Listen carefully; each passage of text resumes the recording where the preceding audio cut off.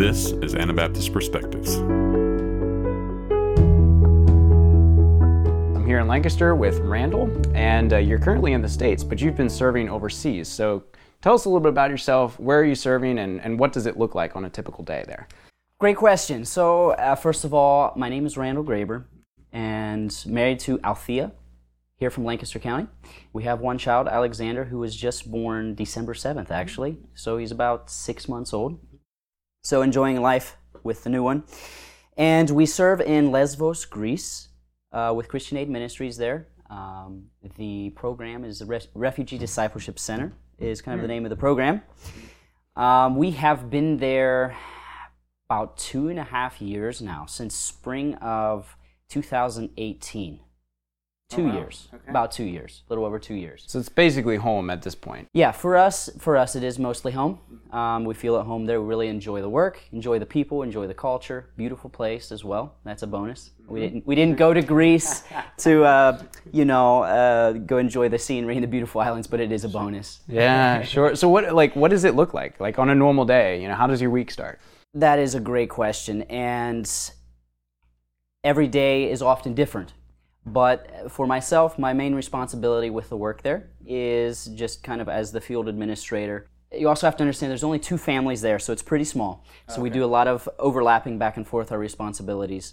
But mostly I would be responsible for the accounting, the finances, the office work, also if any buildings we rent or own or any vehicles we have, maintenance, logistical stuff like that, and also program management and kind of overseeing.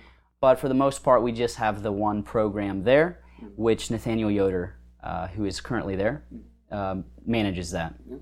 So you mentioned refugees, but we're talking about Greece here. So why are there refugees in Greece? What's the story that caused them to arrive there? That is a good question. And in every situation, the circumstances they change. They're different. For the most part, refugees are fleeing war or poverty, governmental issues, oppression. Basically, you can kind of often tell what they're fleeing from depending which country they're from. We have refugees from all over, from Africa. Most of them would be from the Middle East, and it also depends on which island in Greece you are. Different islands have different majority groups. The island we're on, Lesvos, the majority would be from Afghanistan and Iran. Afghanistan. So how do they get all the way from Afghanistan to Greece? Most of them will either bring bus or walking across the borders. And most of the stories, a lot of people I know that have told me their stories are often fleeing, especially the borders. The borders are very critical. They can normally bring buses or public transportation up to borders.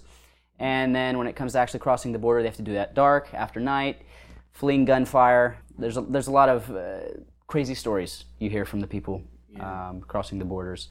But they would have to cross quite a few borders, and often they end up staying in Turkey as well for a while, for several years. Not always. Sometimes it depends on the situation before they eventually make it to Lesvos there. Wow. So on a map, where are we at here? So we have Greece. I know Turkey's right there, Mediterranean Sea. You're on an island. So where you fit in? In comparison to Europe or the Middle East? Yeah, exactly. Or both, I guess. Yeah, so Lesvos is in a very strategic location, actually. It's a natural bottleneck. It always has been a migration bottleneck, really, throughout history. But it's just off the coast of Turkey. The closest point is about 5-6 miles from Turkey. That's where the majority of the refugees make it across there on their rubber rafts.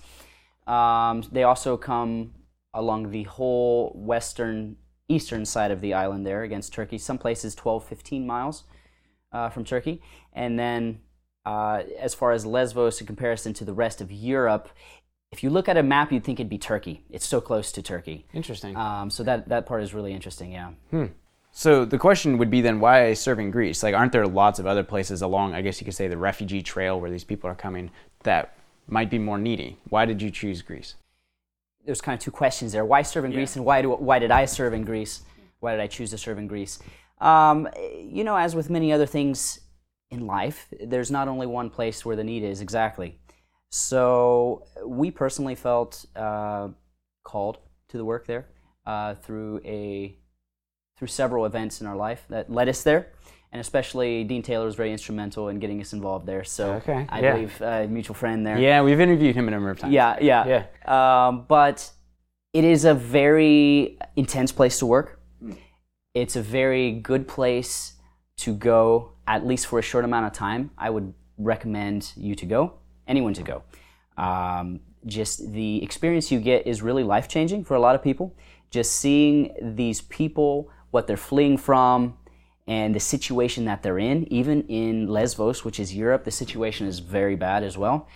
And just seeing these people and their situations, it really is heartbreaking. And so it really pulls your heart once you get there, you get involved, you start to know people. But there is many other places as well that have needs. So I'm not saying Greece is the only place. There's needs everywhere. In mainland Greece, there's lots of refugees, lots of needs on through Europe. There's many needs. So if I'm understanding it right, Lesbos is a pretty small island, so it's more of a transit, correct? It's like refugees are coming, but after a while we get full. So they are at some point hopefully get to mainland Greece or the rest of Europe. Is that right? Yes, that is true. The past couple years, the new arrivals have been trending down.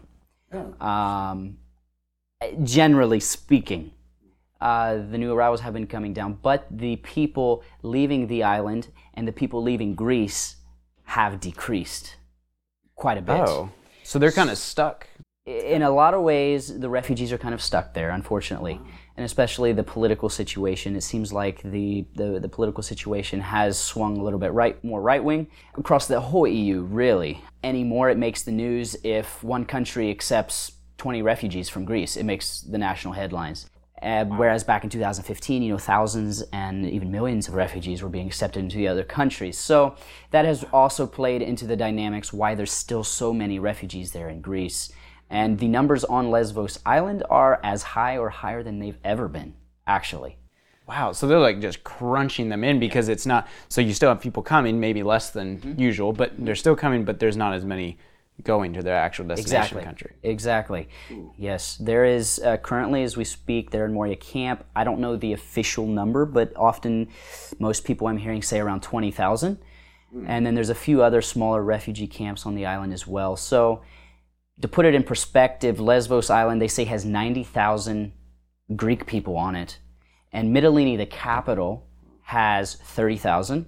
And so in one refugee camp, Moria camp, there's 20,000 refugees. Whoa. To put it in perspective, yeah. Boy, that would be really taxing on the rest, like the local population. It is. Well, so that kind of transitions to the next point then too, because so you're there to serve these people, these refugees in a desperate situation. They need help, granted. Yep. But how do we do that without neglecting the local populace as well, the Grecian people? That is an excellent question, one that we grapple with daily or weekly there on the ground. How do we serve the refugees in a Christ-like way while also not neglecting or offending the local people? There's, I think the biggest thing you can do is just have that mindset as well, that we're here to help the locals as well, and they are the host people. Actually, you are living in their houses, their property, their land. And so over the years, they initially were very welcoming, very friendly, but the last couple years they have been actually fairly hostile towards the refugees, towards foreigners. So we're always looking for creative ways to help them out as well. In fact, the last couple weeks, because of the coronavirus situation, we actually converted our refugee center into a mask factory. And we were making masks for the Greek people, the police, the firefighters. So that was kind of a way that we could give out.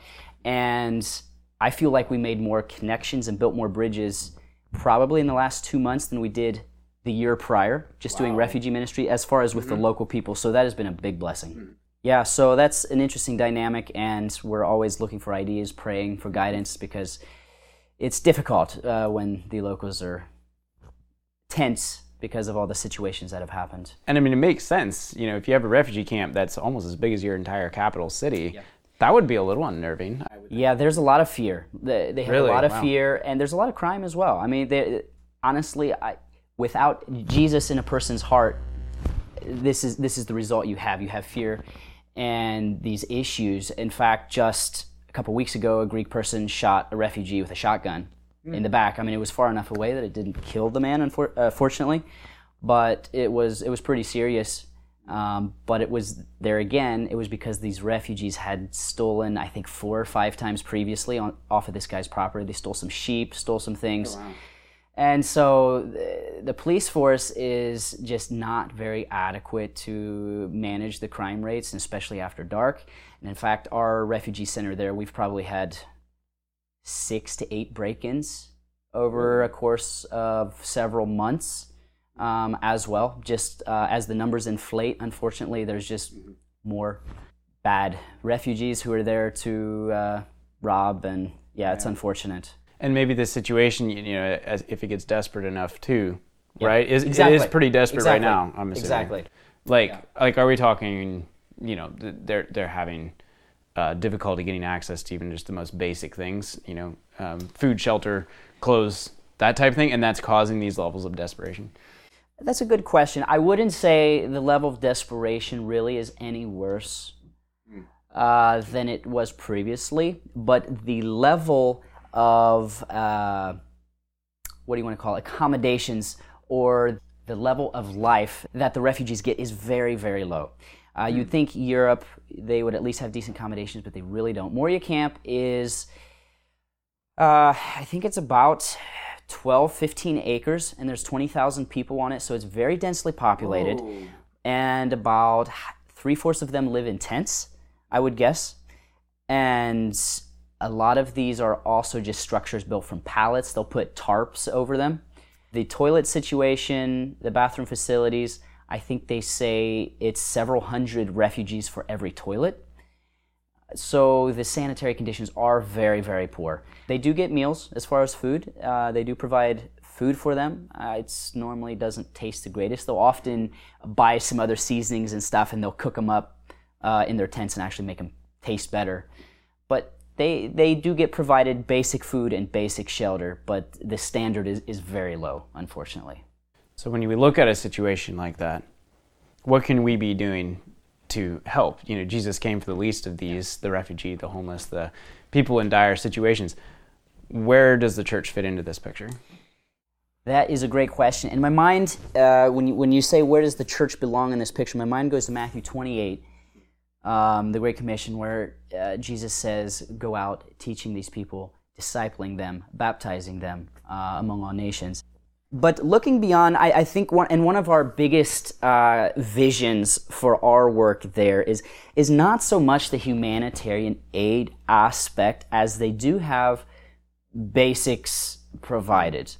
The standard is very, very low, and it's unfortunate. And we do try to, when there's special situations, special needs, to help out in the humanitarian aid stand, or in that part of it.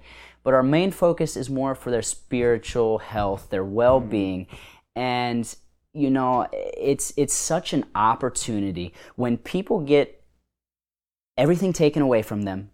They fled home. They fled everything. They have nothing left. Their hearts are left asking questions. Their hearts are very open. And it has been a tremendous opportunity for God's Word there. And people are very open. They're thirsty. Really nowhere else have I seen it with Muslim people, the hunger and thirst. So that's kind of, it feels like what we're trying to provide and kind of to focus on, as it feels like that is really the most eternal impact we can have with these refugees, is kind of the approach we've taken. But there's many ways, and I love to see when you can do both. It really works the best when you can do both. Not really focusing on one or the other, but if they see that you genuinely care for them, you're helping them, and you're also showing them the salvation message, Jesus' teachings, they are a lot more receptive. And the love that radiates from your life, they see it. And so that the testimony is a big part of it as well. So like those that are watching this, what's some way that they can get involved if they want to help? Great question. There's several organizations. If you want to get involved in Greece, there's several organizations that bring volunteers over. But one of the biggest ways you can get involved is pray. There's many ways to be involved, really. So with your time there in Greece, what is one thing you've learned from your refugee friends? Excellent. The first thing that comes to my mind that I have learned is being content. It's interesting. It's maybe not the first thing that would come to your mind when you think of difficult situations and hardly the bare necessities of life are provided, but yet I have seen it time and time again in these refugees' lives, especially the Christian refugees. You know, they have so little, but yet they're content. They're happy with where they are. And it has really challenged me as an American, with all the blessings we have as Americans, to be content and to use our material blessings. There's many blessings that come with being American. We can travel freely, using these to assist these refugees, to benefit them in ways that we can, and most of all benefiting God's kingdom, building His kingdom. But that is probably one of the biggest things for me, just being content with life and the situation that you find yourself in, and not being discontent. Yeah. So following that up, then, what is one story of a refugee, say, that you find is fairly typical of what these people have been through, that kind of takes all we've talked about, sums it up into one package? What's the story you could share with us to close this out? I have many stories running through my head, and it feels like the names, the details kind of all blur together, and I'm not a very detailed person, so I'll do my best recollecting the details. I do have one man in mind, actually, and I'll change his name. We'll call him Ali. This is not his real name, but he was from Iran, and he's middle-aged, in his 30s, and he had gone to school, went to college. He was a professional engineer. He had a very well-paying job, and he was very respected. And his situation, the political pressures there in Iran are very difficult. If you don't really agree with what the government wants you to support and be a part of, you'll end up in jail. You can very easily. So there's a lot of political refugees. He would be what I would consider a political refugee, just because of the political situation there. So he just decided it was better off for him and his future to flee. He entrusted all of his money, his bank accounts, to one of his friends. And he said, hey, when I get to Greece or wherever I'm going, to Europe, you have power of attorney, you can send it to me. And he was very well-to-do. But he, after quite a few years, I don't remember exactly how long, he made it to Turkey. He met a friend there who brought him to church. That's kind of where he was first introduced to Christianity. And it kind of pricked his interest a little bit. He didn't give his life to Christ then. Also, while he was in Turkey, his friend back in Iran that he had entrusted all of his wealth to, his bank accounts, it was also a car, I believe, he essentially transferred everything to his name and just disappeared. Oh. And so he was dealing with a lot of bitterness and frustration, but what do? He can't go back. He needed to go forward. So he dealt with a lot of difficult things in his life. Through this situation, he actually kind of discovered the freedom of forgiveness. He had never really been introduced to Christianity and what Jesus teaches about forgiveness, but he was kind of introduced to it, he discovered the freedom of forgiveness because he was so bitter for so long. He's like, I have to give it up. Yeah. And then when he came to Lesvos, Greece, he came to the facility there, to the discipleship center. He spoke some English as well, so we got to know him very well. And he eventually kept coming, built a relationship, was coming to church, coming to class, and he gave his life to Christ. We baptized him there on Lesvos, and he's still there, and a very active member in the church and the group there. And it was just really special, the part of his story where he discovered forgiveness, and then when he became a Christian, he was like, oh, this makes so much sense, because here's Jesus in the Bible talking about forgiveness, and he had never heard these teachings before, so it really connected with him. It was really interesting.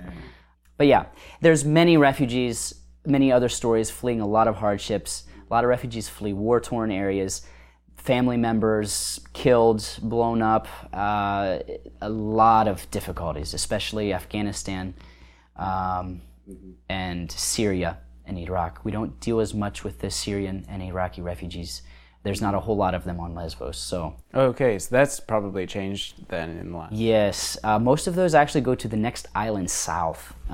It's kind of just transitioned to that over the past couple years. Most of the Arabic refugees go to the next island to the south, Chios, or at least that's the way it was a few months ago. So, lots of needs, a lot of Yes. opportunities, Yes. a lot So of things much. to pray about, I guess. Yes. Wow. Wow. Well, thanks so much for taking the time to share. I really appreciate this, and blessings in your work. Absolutely. Thank you, Reagan. It was a pleasure. For more information about Anabaptist Perspectives, to read our blog, to donate, and to see videos of the conversations you hear on this podcast, visit AnabaptistPerspectives.org. We love to hear from our audience, so leave your feedback in the comments for this podcast or send us a message through our Facebook page. Thank you for listening, and we'll be back next week with another episode of Anabaptist Perspectives.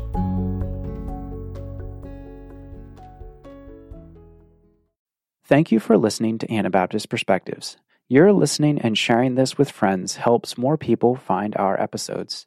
A special thanks to all of you who support Anabaptist Perspectives financially. We are here because of you. If you haven't had the chance to give yet this year, would you consider making a year-end donation? You can donate on our website or by check. Thank you so much for listening and supporting Anabaptist Perspectives. Thank you for joining us for this episode. We invite you to join our monthly partner program. Monthly partners are key to the financial sustainability of Anabaptist Perspectives. Partners also gain access to bonus content, including our exclusive podcast where we respond to audience questions and comments. Sign up at AnabaptistPerspectives.org.